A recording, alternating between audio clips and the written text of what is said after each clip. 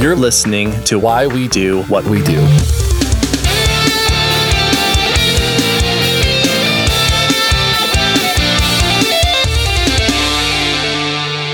right, welcome to Why We Do What We Do. I am going to be your rebellious host, Abraham.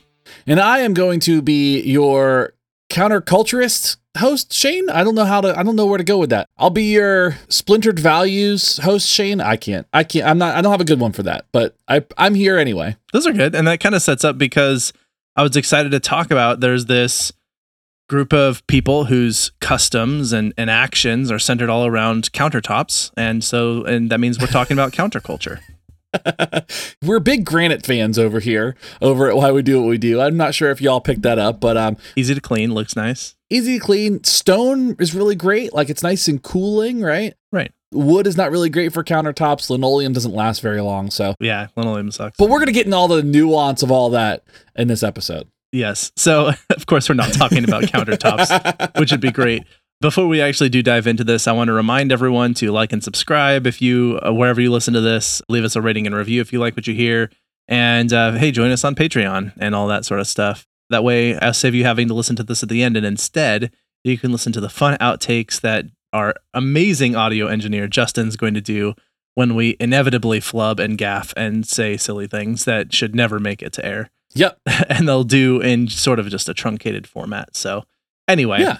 So as we go into this episode, a quick disclaimer. So we cannot possibly capture every nuance, every circumstance, every situation of each and every culture, counterculture, and subculture that does exist. We understand that it is far more complex than that. The goal here is to kind of really talk more about how a counterculture or subculture forms, like where it comes from and what that looks like. So it is legitimately impossible to account for all of the stuff that we would need to provide the deepest dive possible on this. And given that we're only going to do this in about an hour, there's only so much we can really accomplish in that time. I would say, and this will come out as we're talking about this, you and I belong to some subcultures and counterculture groups. Mm-hmm. And we're talking about this, and I think in a scientific way, in a curious way, in a generally supportive way. But all that being said, we're not arguing that counterculture and subculture, or subounder culture, as I was trying to mash it together, apparently. We're not making the case that these are inherently good things. Like everything, it's complicated. There are some that are good, some that are bad. It just is, and then how it manifests is sometimes good and bad. So, we'll provide some examples of that as we go through this, but we're just wanting to point out that they exist, what they are, why they are, that sort of thing. The goal of this episode is really to discuss the general idea of culture, counterculture, and subculture and how they kind of all intermingle. We really want to spend the time kind of looking at where these different groups might formulate, why they formulate, what are some kind of catalysts for that. And we also want to discuss some of the unique subcultures and countercultures that might exist, to just kind of highlight a little bit the idea of how they came about and what they look like and kind of what characteristics they might take on. Cool. So the things that we're going to be tackling in this discussion was we want to be able to answer the question, what is counterculture and subculture, how these develop, and the kind of impact it has on I guess, humanity as a whole, as well as sort of in groups of people and cultures more generally. So let's get to the background on this. So in order to kind of orient everybody to the discussion, we have to be able to take some time to evaluate the entire context. So in order to understand one side of the coin, you have to take time to evaluate the other. And counterculture only exists in reference and in context to a more overt or dominating culture. So let's go ahead and take some time to kind of separate these out and parse these out a little bit. So if we're going to define culture, we're going to talk about basically the customary beliefs, social forms, and material traits of racial, religious, or social groups. That's kind of the overarching context in which we're talking about this, is culture itself is the social forms, the beliefs, material traits of racial, religious, and social groups. And then that means that counterculture, as an idea, is a culture with values that run counter to those of some established society or culture. So it can really only exist as a comparison, a contrast, I guess, to culture. Then with subculture, you're talking about some kind of culture that's derived from another culture. So you're going to see some kind of maybe some shared values or similar values or some parallels within that. They're not created as a specific contrast to a culture, right? So they're usually within a culture, they share some of the values, but maybe they're kind of modified or evolved. Yeah, subculture like people who are enthusiasts of Subway sandwiches. Mm-hmm. Yes, or people who really love subterranean living spaces. Exactly. And subwoofers. Yeah, subwoofers. People who like really deep bass. People who like basements. Yes. And people who like base sandwiches, because Subway isn't really doing anything fancy, I guess. Sub-Zero. Sub-Zero, is yeah. Wherever we can apply that prefix, I guess.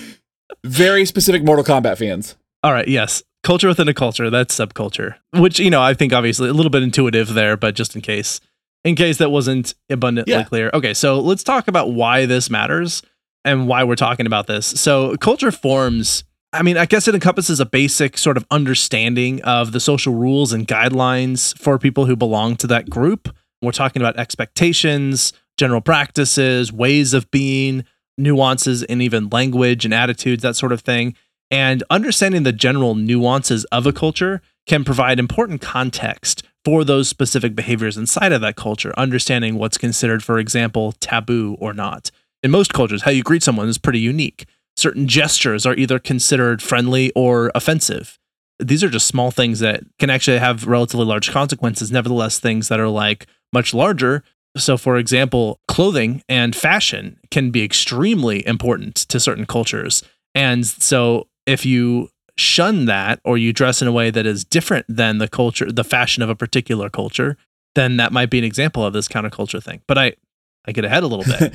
To kind of go back to the idea of culture, let's take a look at something as common as like a wedding, right? So when you look at customs of weddings and things that people do, they're going to be based on the general belief of the couple and maybe the overarching culture in which it exists, right? So in the United States, you might find yourself engaging in a Catholic wedding. If you've ever been to a Catholic wedding, sometimes they're very long and there's a lot of standing and kneeling and standing and kneeling and sitting and a lot of prayer, right? So there are a lot of rituals related to that. These are facts. Yeah, this is facts. Or like if you find yourself at a traditionally Indian wedding, there might be some specific culture-specific dress, right? Such as wedding saris and things like that. So, and again, those are broad strokes, obviously, but those are different examples of how culture can influence certain customs. The dictionary defines wedding as the fusing of two hot metals.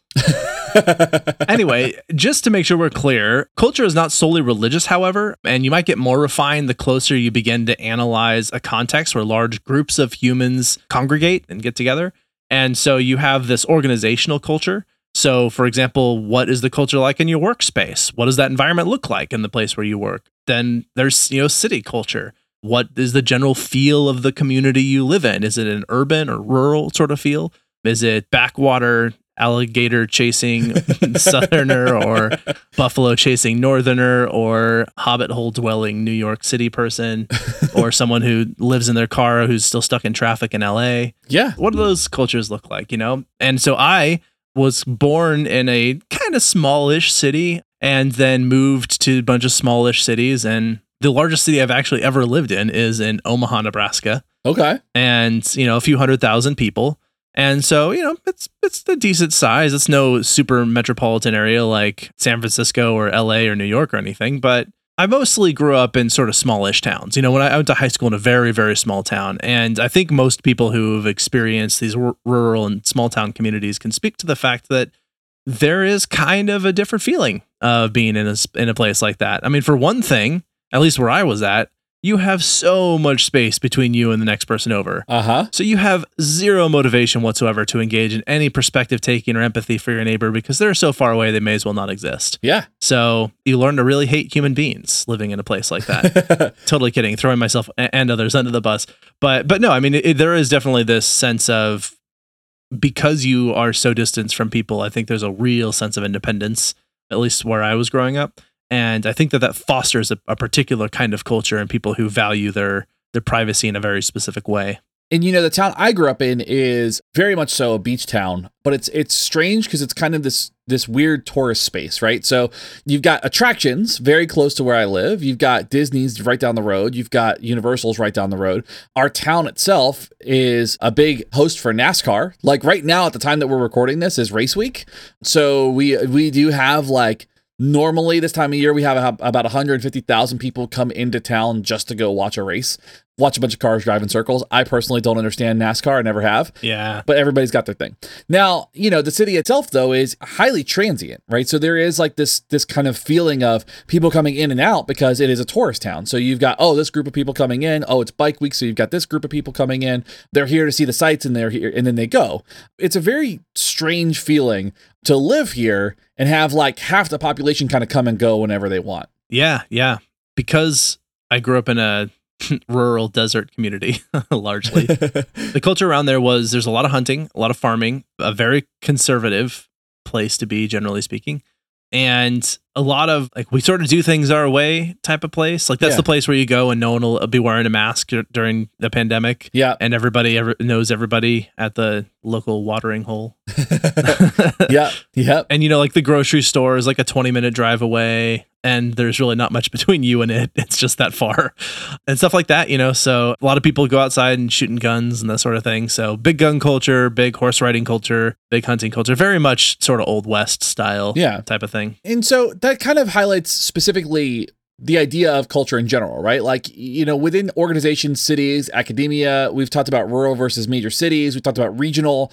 All of these are going to constitute very unique cultures within their own right. Like, and that's why we can't possibly account for, the Daytona Beach culture versus the Florida culture, which in Florida, there is not a culture other than, like you mentioned, hunting alligators or going to Disney and riding roller coasters, or I don't know. There is actually like a very specific north, south, and like the panhandle of Florida. Like North Florida is very like, it's almost like Southern Georgia. Yeah. South Florida is very like North Cuba, and then the panhandle is like South Alabama. So like you've got this very strange kind of dichotomy there. But each of these different spaces, they present unique contexts with specific rules, specific customs, specific food, music, dress, all that stuff. I mean, I wouldn't survive in Miami because I don't dress fancy enough. Like there is legitimately, I can't go to certain bars because I wear Converse. So like they will not let you in at these certain spaces because of your shoes. Now, that's not the entire city, obviously, but that's a very particular, that's more like South Beach. And then Central Florida is Disney. It's straight up Disney. Like there is, just for those of you who don't know, we might even do an episode on just the town of Celebration. Celebration is a manufactured city that is owned by Disney, that it snows because they put snow machines on the buildings to make it snow during the winter for Christmas. It is bizarre. Yeah. It's its own thing. It's its own thing. And can be described straight as Disney. Yep. It's very David S. Pumpkins. It's its own thing. It's its own thing. All right. So as we were describing, subcultures will often maintain a lot of the general characteristics of the culture from which it is derived. So you might call it a parent culture. Although these may also be only sort of superficial or structural characteristics. So for example, oftentimes share language, laws, rules, etc. We've got bikers, hippies, board gamers, metalheads, etc. are all examples of subcultures which differ from the parent culture, but still maintain some of the similar behavioral and other social norms of those cultures. I threw in a couple of those myself because they're good. Some of them represent, one of them represents us really well. Anyway, then this idea of countercultures, however, they differ greatly in their values and behavioral norms. As a matter of fact, they're almost opposites in some cases. And movements around like the LGBT communities are often linked to things like counterculture groups, such as the Radical Fairies. Yeah. And the general goal of the group primarily is to normalize gender, sexual orientation, and identity. At the time of their formation, this was like a super radical idea, which is, of course, becoming much more accepted generally over time, as we've seen people move more and more toward the sort of acceptance of other ways of being. But for a while, like that was extremely counterculture. It was counterculture to value other people as individuals when they differed from the sort of upper ideal caste in the United States. So to kind of highlight this further, we're going to go over some examples of countercultures and subcultures. And specifically, again, we are going to talk about this idea that a counterculture is usually not a polar opposite, but definitely conceptually opposite from that parent culture. Whereas like a subculture is just going to be a subset, kind of like a subcategory within that. And again, we're not saying that these are good or bad. We're looking at these through the lens of just trying to define them scientifically, trying to look at them from the perspective of a contextual analysis and just kind of understand that they are out there. Now, again, as we go through the ones that we're going to talk about here, there is one that we are explicitly going to say is bad as we go through. So don't worry, we will kind of highlight the ones and make our stance it's very clear on that. But right now, what we're trying to say is they simply exist. And we're going to kind of spend some time talking about different subcultures that are out there and countercultures. But right now, let's focus on countercultures. All right. So first up, one of the more well-known, I think, is hippies. Ah, yes. Spelled Hippie and not Hippy, which means that you use your hips a lot. Yep. That's an adjective. You're very hippie. Like you work in a restaurant and you're like a line cook and you have that one cook that's always closing the ovens with their hips. Yeah. That's someone who's they're being very hippie. They're being hippie. Yeah. Yeah, it's an adjective. Anyway, this was idealized as a youth movement during the 1960s, and it focused on the adoption of the sexual revolution and rampant drug use as a commonly cited elements of that culture. There's obviously actually quite a bit more to it. The hippies really weren't this all acid-loving, tie-dyeing, Grateful Dead worshipping peace signers. Much of the movement also included an increased focus on expanded spirituality that was counter to the rigorous teachings found in Christianity, more commonly in the United States. So in this particular counterculture, it was running counter to specific Christian ideals. And although you did see people who embodied, I guess, that really what you might think of Woodstock style hippie culture, it definitely was broader than that. And it definitely didn't start that way. Instead, you had these people who I think were sort of just rebelling against what was considered sort of these traditional style values that they found oppressive. An interesting side note on this, because we'll talk about some of this later, the subcultures of punk and straight edge actually came out of the hippie movement because a lot of people got disenfranchised with the idea of peace and love. And they were kind of like, were angry about it. And then you have like bands like the Stooges who show up who are very anti-hippie and also very pro-heroin, but that's a different, episode. So we're not talking about the Stooges right now. Another counterculture that we do kind of want to mention here is the idea of polygamists, right? The idea of polygamy in that whole movement.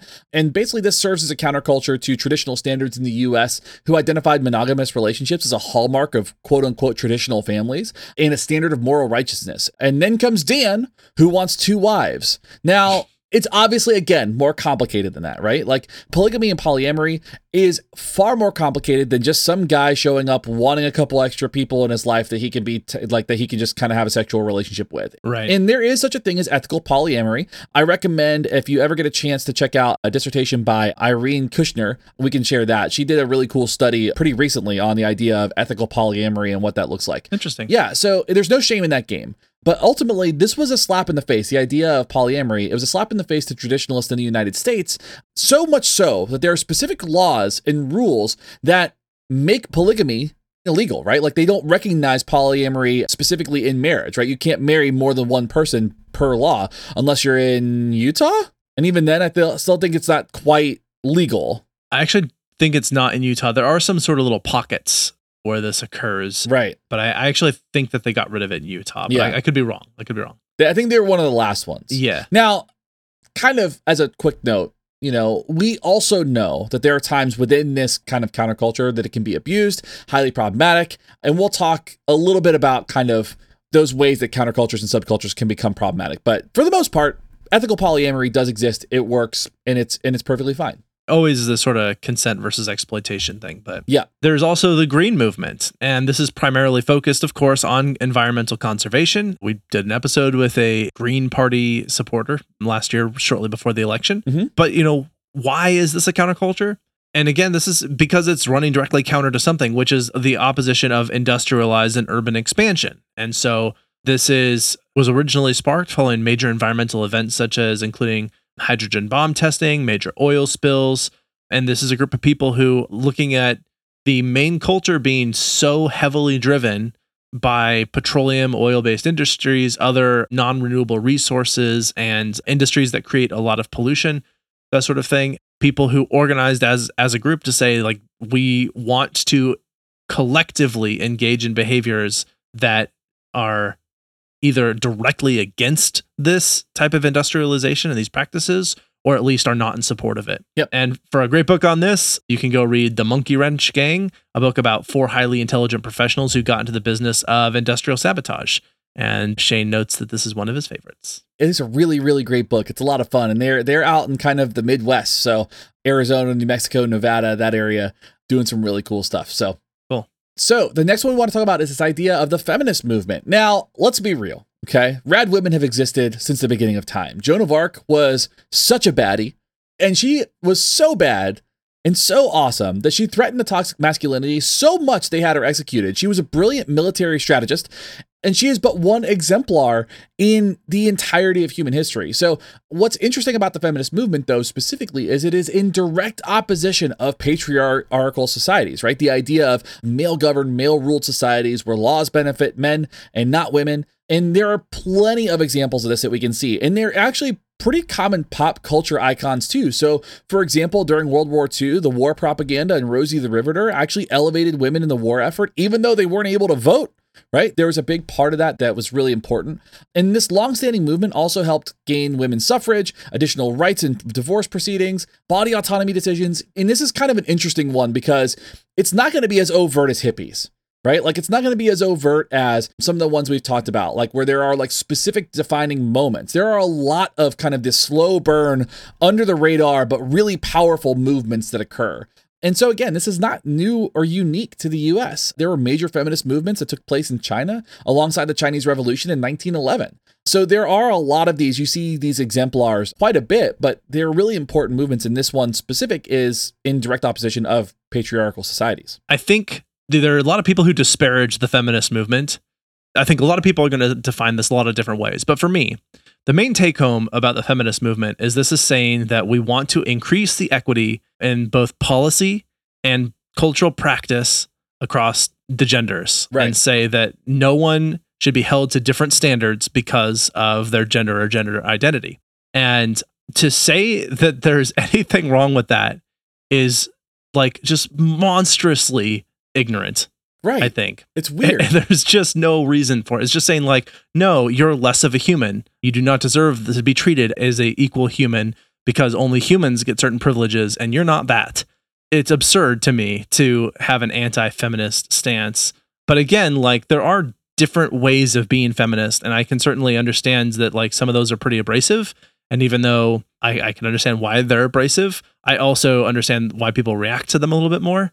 But the gist of it, and again, this is as far as I can tell and my understanding of it, is it really is just about increasing equity and treating people as all human beings, and not assigning them very specific rights and privileges based on their gender identity. So exactly. Just wanted to point that out. The whole like anti-feminist thing is just drives me crazy. Or even like having the counterculture of menists who are like anti-feminist. It's just ridiculous and sad. So all y'all just stop doing that. Yeah. It's dumb. All right. The next major counterculture group, the one to rule them all, is America. Hell yeah!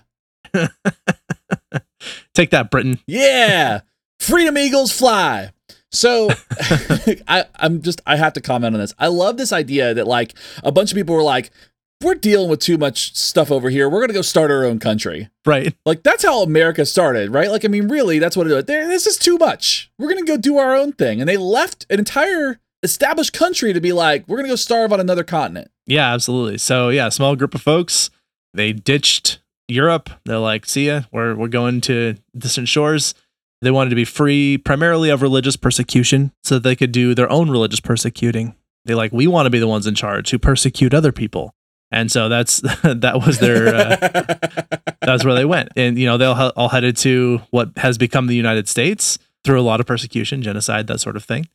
And hey, another one is that when we ran out of tea, because we all, you know, we threw it all in the ocean and all we had left was coffee. And so counterculture number 2 to Britain is our love of coffee here. As they say, America runs on Dunkin'. Yep. And more importantly, on Starbucks. You know, that's not an exaggeration. So it was just kind of scary.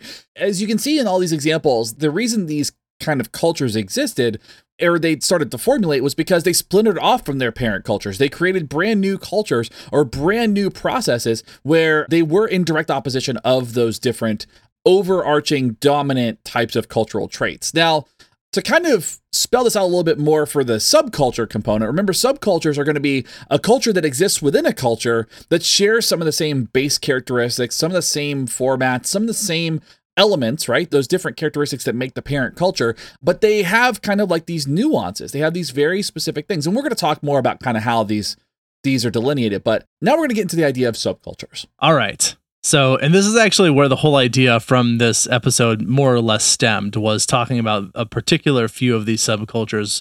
One of them, or at least tangentially related to our main idea, is skateboarding. Mm-hmm. Street, vert, thrash, long, all the kinds. As my brother would say, the longboard is the wrong board. So for you longboarders out there, I'm so sorry. And this is also not roller skating, something that the skateboarders are not in favor of, generally speaking. Very clearly. Yes, at least have not traditionally been. Maybe that's changed. I'm old.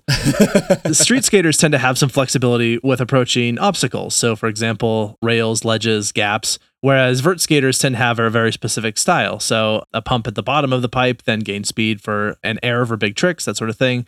And then thrash skaters tend to have sloppy, aggressive styles when they skate. So, for example, you can go watch Mike Vallely skate, probably some YouTube videos of him up there. So, yeah, this is a subculture that sort of exists within a culture that isn't necessarily running counter to anything other than traditional modes of transportation, I suppose. It is more like a group of enthusiasts who are really excited about a particular, I think, to say it somewhat disparagingly, but not inaccurately, is a hobby. That's just sort of an activity that they rally behind. And also, too, skateboarding actually kind of came out of surfing culture. Like, it was like another like subculture of surfing. So, like, really interesting kind of how all this shapes up. And you'll see, like, same characteristics, right? You've got a board, you're gliding over a surface, right? That's really the primary characteristic. Some of the language is the same, right? You shred the gnar and stuff like that. I mean, I don't know if anybody even says that anymore, but that's kind of the shared part of this. And so another example of this is actually, and this is actually where exactly the idea for this episode came from, was the idea of punk rock and straight edge. So punk rock showed up and started to make a racket like in the mid 70s. Pretty much people will say like it started with the song Louie Louie. People say it started with the Stooges, and then there's also the argument that it started in England or New York. And at the end of the day, it started in New York. The Ramones came first before the Sex Pistols. And the Sex Pistols were just a punk boy band. They weren't really a punk band.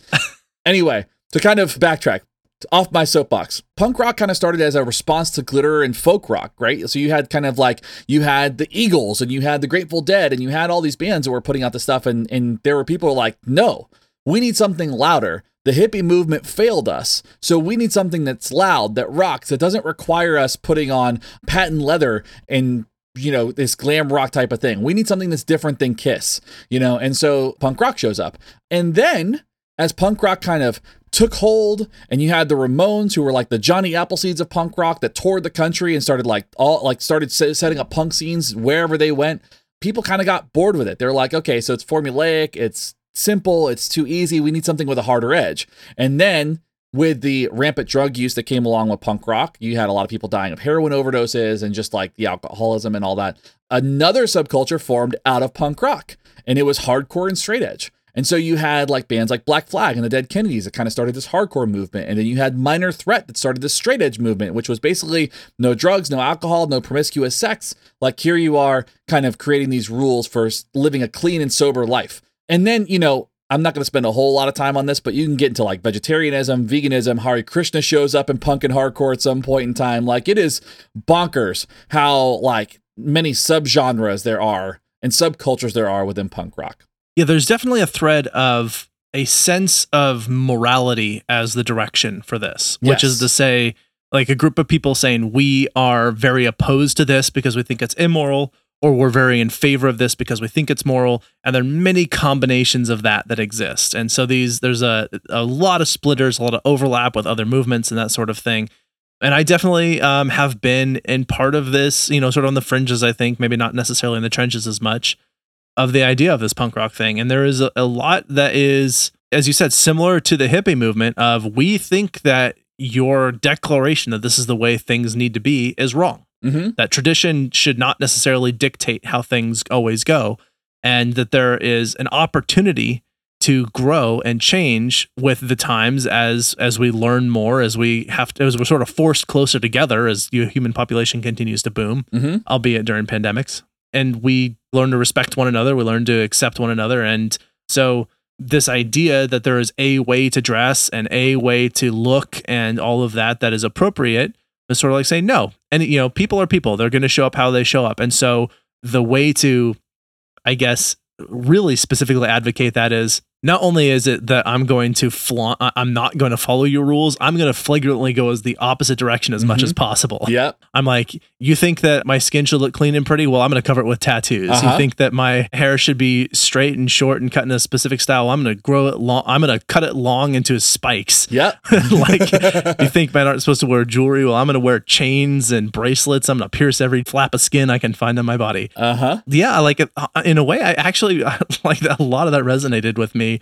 It still does. Like, I very much understand that approach. And again, because it's more inclusive, it is generally more compassionate to other people. Yeah. And again, like kind of to highlight this, right? Like if you're talking about punk rock in New York, you're talking about a subculture. It's split off from the norm, right? You've got this like genre of music in this culture where you still talk about fashion. You still have a shared language. You still have a shared connection through auditory means, right? Like you're talking about a music culture. And it's just really kind of unique and interesting to see kind of how that's splintered off. And then how within that it's splintered off and splintered off and splintered off and splintered off. And you have all these different genres within that. Another thing too that I think that I liked about it is that the rebellious nature of this was not necessarily go out and burn stuff down, but it's like, I'm going to do this to myself. This is self-protest. This is sort of the like hunger strike sort of thing. Yeah. Like I'm not going to force you to do anything, but like I'm going to use myself as a model for these sorts of things. There's a lot of self-sacrifice and peace in that I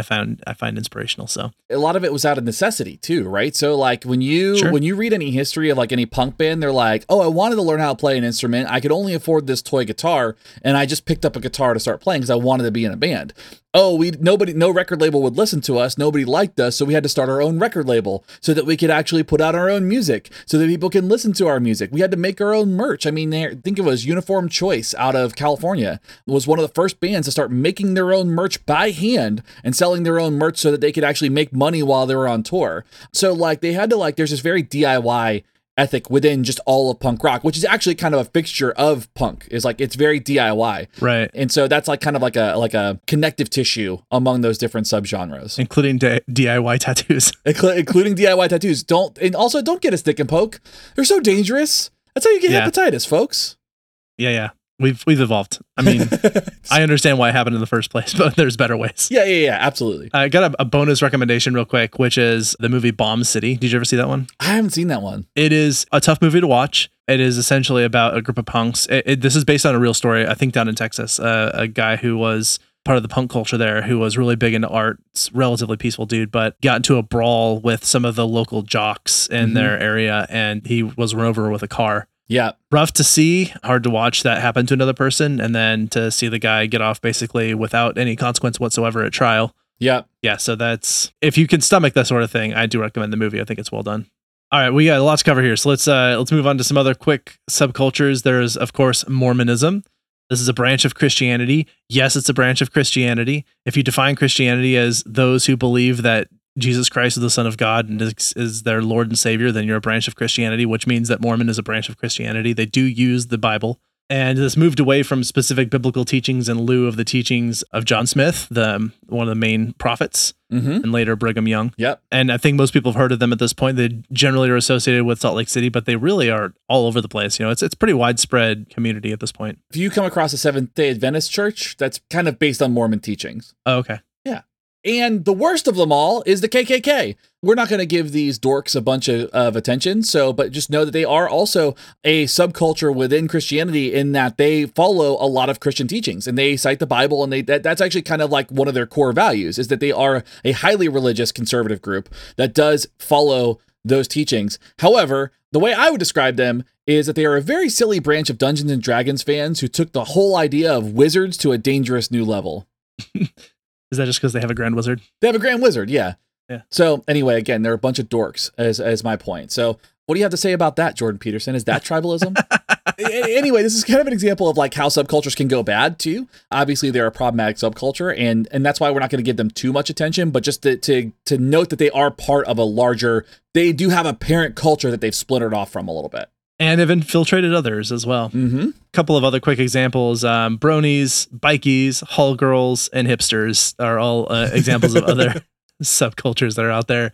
I think hipsters are maybe splintering off into a group of fashionista hipsters and beer brewing hipsters. I could be wrong. Yeah, for those of you who can't see me right now, I straight up look like the archetypal hipster. Like black frame glasses, big beard, long hair, flannel, Converse. It's bad. I feel like I tend to associate hipsters with very specific like haircuts as well. Yeah. And I feel like you're a little too individual to be hipster, but you definitely look the part. I look like an 80s metalhead at this point in time, probably more than anything. I think if you softened your voice and talked about how everything is artisanal, then you could blend in pretty easily in like Portland. Yeah, I'll just keep telling people I listen to me without you.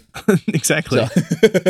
So we've broken all this down, and we kind of want to know, from the scientific perspective, why does this happen and why does it matter? I mean, really, that's the core of this, right? If we're going to explain this phenomenon and study this, why does it happen to begin with, and why does it really matter? And a primary reason why subcultures or countercultures form is due to issues of individualization. So you have larger cultures that simply cannot accommodate each and every individual value or belief, and so these traditional cultures form these smaller splinter groups that still operate within the larger cultural context, but have unique values, unique beliefs, and they match the individuals and beliefs of the folks that are part of those cultures. Absolutely. And so at what point does a culture turn into a subculture? At what point does they sort of break off and form these little splinters? I mean, it usually begins with a shift in values. An easy comparison is the unique branches found within religious practices, as we've described already. There are stark differences in the values of Baptist, Lutheran, Episcopal practices, although I personally couldn't enumerate what those are. As far as I can tell, they're never mind. Within the larger culture of religious or spiritual practices, we have these sort of splinter groups. Right. And today we can see these similar movements, like protest cultures are operating in direct contrast to larger systems. Jordan Peterson wouldn't agree, but the Black Lives Matter movement is counter to the overarching culture that includes systemic racism. And it is a direct counterpoint to a culture where problems persist. So you have these cultures that do arise that are these powerful movements that are specifically in contrast to these more problematic situations. And we're at a very unique point in time as we're recording this at about the time that this is going to come out. In the year 2021, the year of our Lord, 2021, we're beginning to see the development of a subculture within the Republican Party. Now, I feel like, in my experience, the Republican Party has, for the last several decades, been very sort of cannibalizing. There is a lot of in-group fighting that happens, but there is this really, I think, visible schism that is occurring right now, and there's a growing split between folks who report to be abiding by what you might think of traditional conservative values versus the shumping of the sort of Trumpist view of conservative values, which are much further to the right, tend to include a lot of conspiracy theories, authoritarianism in favor of like tyranny. Fascism, maybe, is a good word.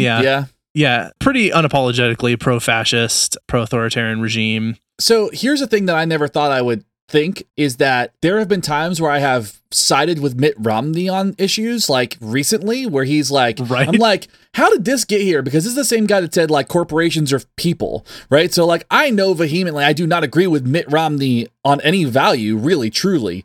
But the fact that like he's spoken out and been like, yeah, it makes me question who I am as a person. I know.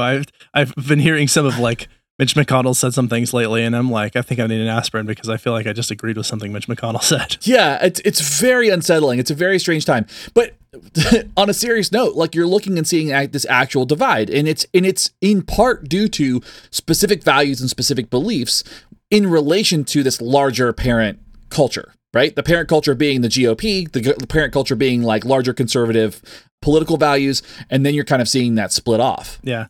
I think we could also call it the sort of post-truth alternative facts, I think. And I mean, again, this is pretty self-proclaimed. Like, this is like where, people say, yeah, I'm the crazy Q conspiracy theorist person. And I'm like, I mean, what? That's like saying like, yeah, I eat battery acid because I know it'll kill me. I wonder if Mountain Dew will ever come under, like, they'll have a class action lawsuit from QAnon, given like all those folks probably just drink nothing but Code Red. It's red, so it's good. That's it. I drink the red pill.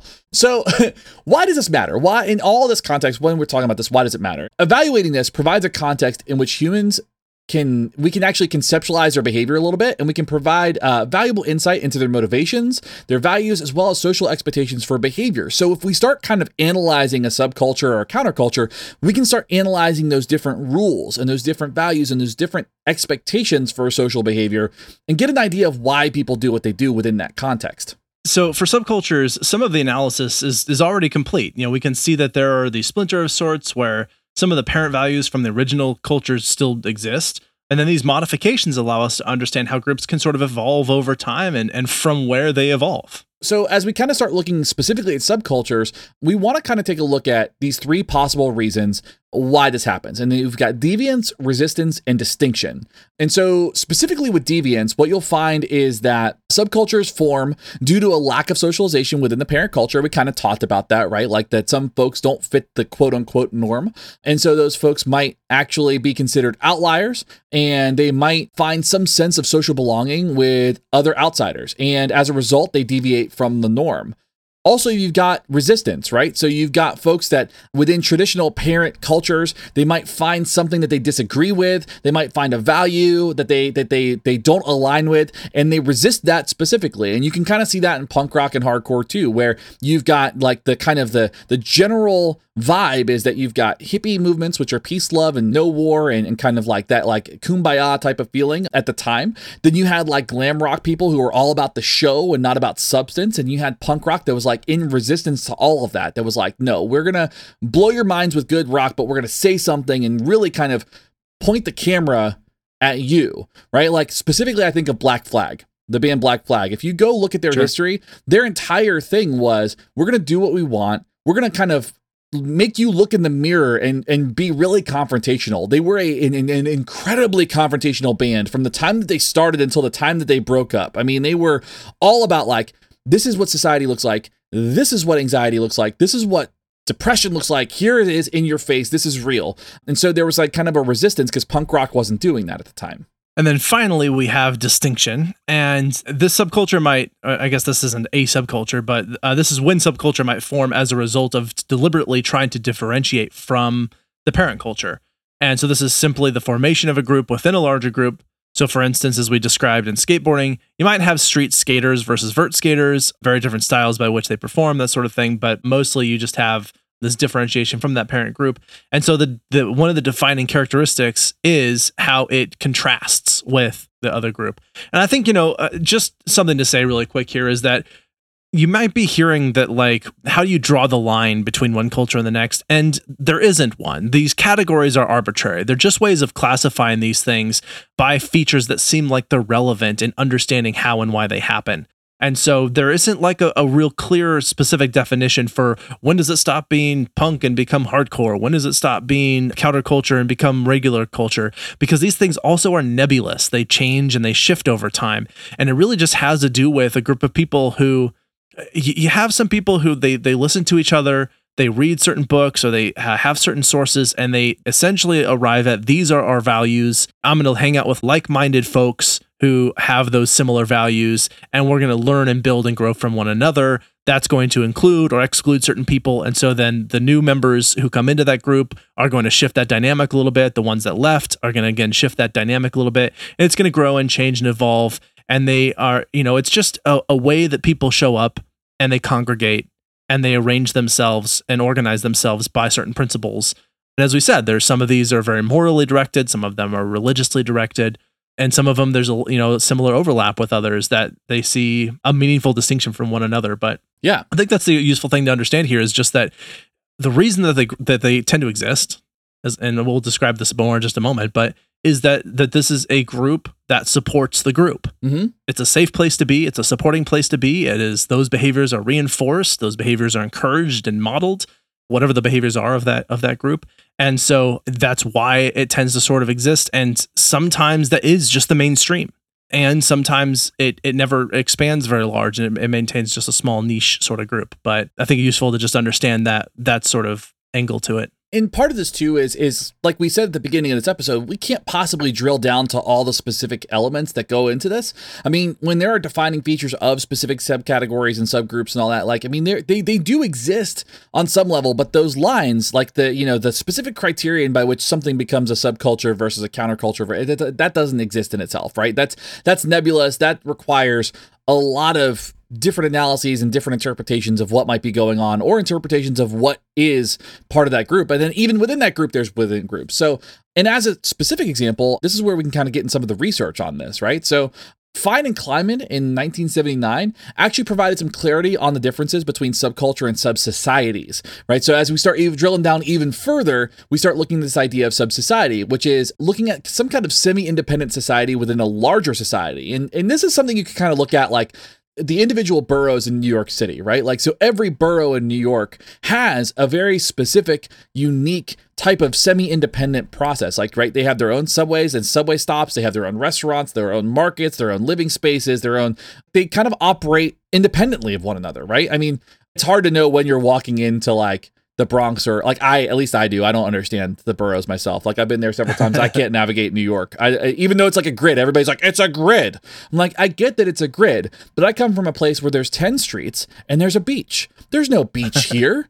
I know there's Coney Island, but I don't use that in relation to getting to Times Square. Like this doesn't make any sense. Anyway, so subsociety being these independent kind of operating boroughs, the subculture within that would be those unique values or central themes within that. This would be like kind of how punk and hip hop formed in certain areas, right? This would be like how, like, you know, some boroughs might be more hip hop based or some parts of it like might be punk based, where CBGB's used to be. And now I think it's like a thrift store, which is kind of sad. But you've got these different kind of unique aspects or unique defining characteristics. A subsociety being an independent operating thing, where subculture is kind of the unique values and beliefs within that. It occurs to me we maybe should have touched a little bit more, as you mentioned hip hop, a little bit more on sort of rap and hip hop and that as a counterculture movement also. Yeah. That has existed, which is I think very fascinating and probably deserves quite a bit of attention on its own. So I actually think we also could dig in a little bit more on some of the punk rock and straight edge scene and hardcore and that sort of thing in a future discussion. But yeah, for the purposes of this, you know, it's a vehicle for talking about the counterculture thing. This episode's a primer for those episodes. Yeah, there you go. So Brzezina and colleagues in 2004 discussed how subculture of violence does exist within specific street culture. And in that discussion, they provide a possible hypothesis for increasing street violence as subculture extends from a subset of unspoken rules that then pit groups against one another, and then as a reaction to disrespect, which is to say a violation of their understanding of those rules and those senses. And this, with respect to being a primary value within street culture, violence has developed in very specific subcultural responses. And so some of these groups, again, you'll see a large amount of violence. Some of them are themed specifically around violence, like the KKK, but many of them, it sort of erupts as within the subculture itself. Yeah. And then finally, too, you've got Moran 2010 discusses punk as a counterculture that includes unique subcultures. So basically what that means is like within punk, we kind of talked about this, how there's these different subsets, these different splinter groups. And specifically one of the subculture values of quote unquote do it yourself emerged as an aspect of some of the punk cultures. So bands like Uniform Choice, like I mentioned earlier, or Minor Threat began to create their own merchandise independent of record labels. They began to like spray paint t-shirts and like put together their own record sleeves. I recommend everybody going to listen to anything that's on Discord Records, like Fugazi and all that. Really great label. And then Black Flag actually started their own label, SST, just so they could press their own records. Like they actually created a record company just so they could do their own stuff.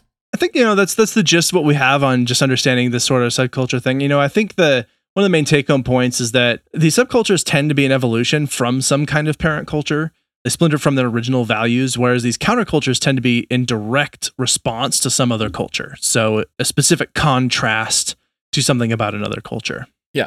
And, you know, we were kind of on the outset looking at this question of, is there any benefit to defining or describing culture, counterculture, and subculture? And the answer is yes, right? So this gives us a better understanding of different contexts or values where people might engage in certain behavior. They might have certain thought processes. They might develop certain languaging around particular phenomenon and concepts.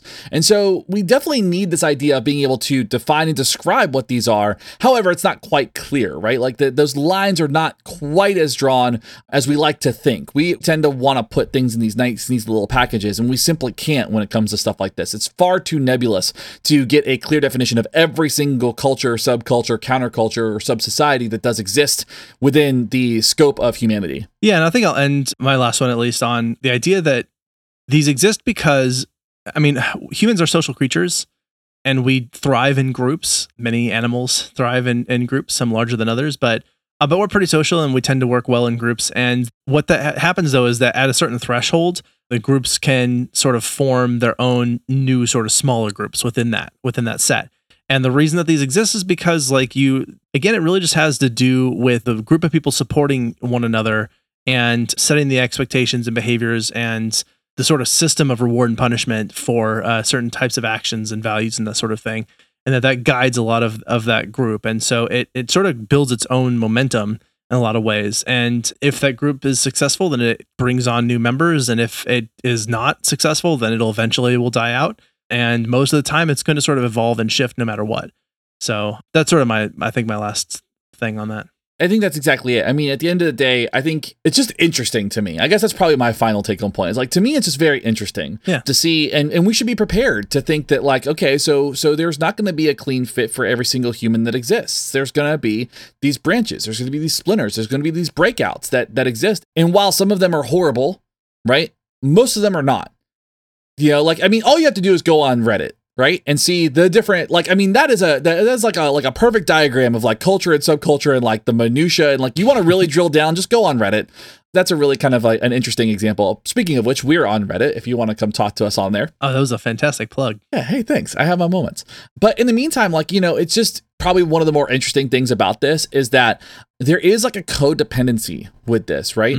Yeah. Not necessarily that like every culture in itself is independent of one another, but in order to define it, a lot of times what we do is we define it in contrast to something else, right? So every one of these definitions that we talked about, punk and straight edge, we talked about punk versus the hippie movement, we talked about the KKK versus Christian values, we talked about Mormonism, we talked about all these things, and every one of those things that we talked about, every culture, every counterculture, every subculture, we shone the light on it in relation to something else, some kind of codependent or interdependent type of definition. So to act like they are separate things is just bogus and unrealistic. They are absolutely dependent on one another for them to exist. That makes a lot of sense. Yeah. All right. I think that's all I got on talking about counterculture and subculture for today. You got anything else? Nope. Just go watch every Rodney Mullen video, and he's his own subculture within skateboarding. Oh, I love Rodney Mullen. He's so good. I mean, at least I don't know him personally, but I love those videos. They're just mind-blowing to watch. So that was your second bonus recommend. Yeah. Speaking of which, let's have some recommendations. Yes.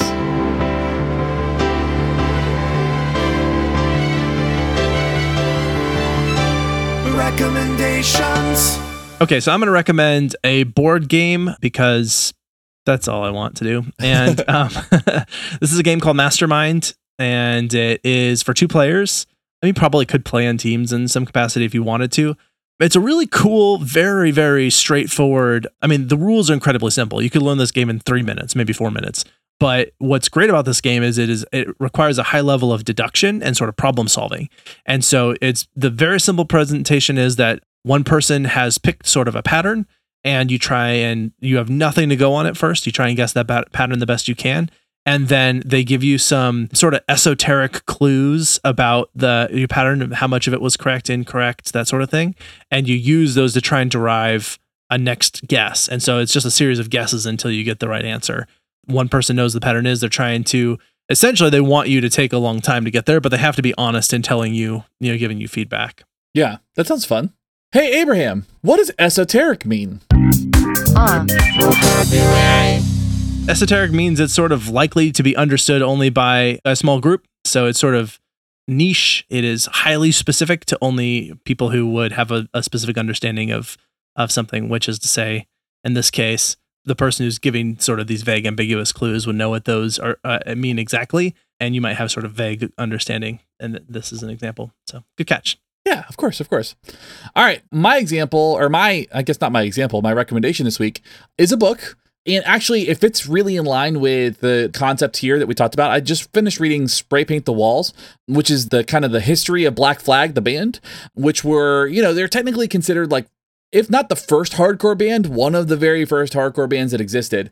But they are absolutely the example of like kind of what like the punk rock do-it-yourself mentality is, but also like that they did not subscribe to any rules. Like once people started really liking them, they were like, oh, you like these short, fast, loud songs. We're going to write 10-minute long instrumental songs that you don't like. And so they were kind of like really interesting in that regard. Now, of course, there's a lot of like drama and nonsense that goes along with this band. They've had 4 separate singers, the most famous of which is Henry Rollins. But yeah, Henry Rollins, yeah. Actually, they've had 5 separate singers. We mentioned Mike Vallely earlier as a thrash skater. He is now the current singer of Black Flag, which is just he's just ultimately a Henry Rollins carbon copy.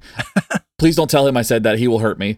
But it's just a really interesting kind of look into how difficult it is to be in a band and to be part of a counterculture or a subculture that doesn't really exist, like kind of building it from the ground up. I mean, they were touring well into the mid 80s and making literally no money and starving. Their van was catching on fire, and they were a very famous punk band at the time. So, you know, it just really interesting stuff. So anyway, it's called Spray Paint the Walls, and it's just the history of Black Flag. News headline, small podcast gets shredded on Twitter by Mike Vallely.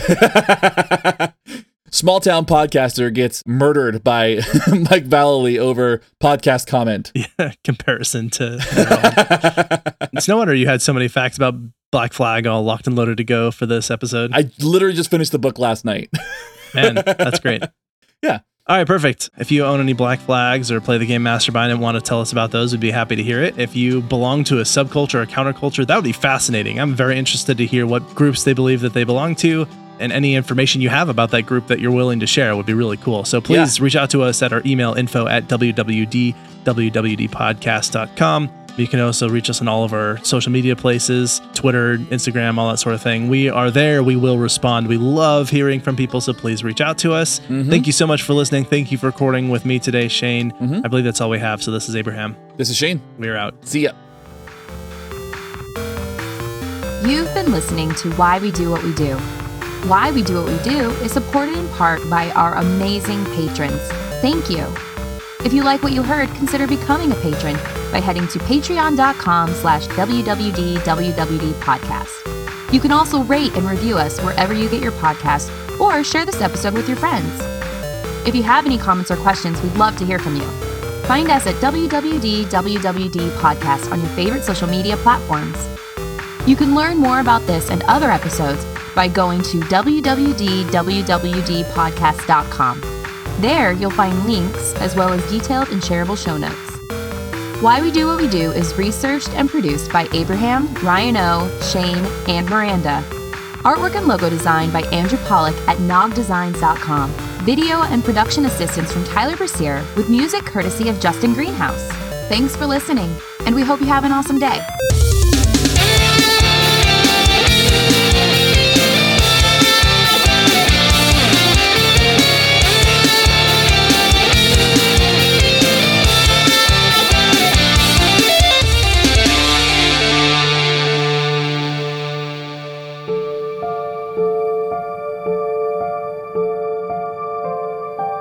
Hi again, folks. Abraham's not here. He had to run an errand in the middle of the episode. And so what we're doing now is we have this small interlude where I'm staring at his camera and there is nobody at his desk and the door is closed.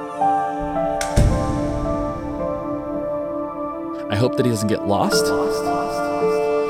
I hope that he keeps his cats inside. Because it does happen sometimes when people open doors, cats run away. Also, Abraham has a brother, and I always forget that he has siblings. So, with that respect, he's back and we're ready to begin.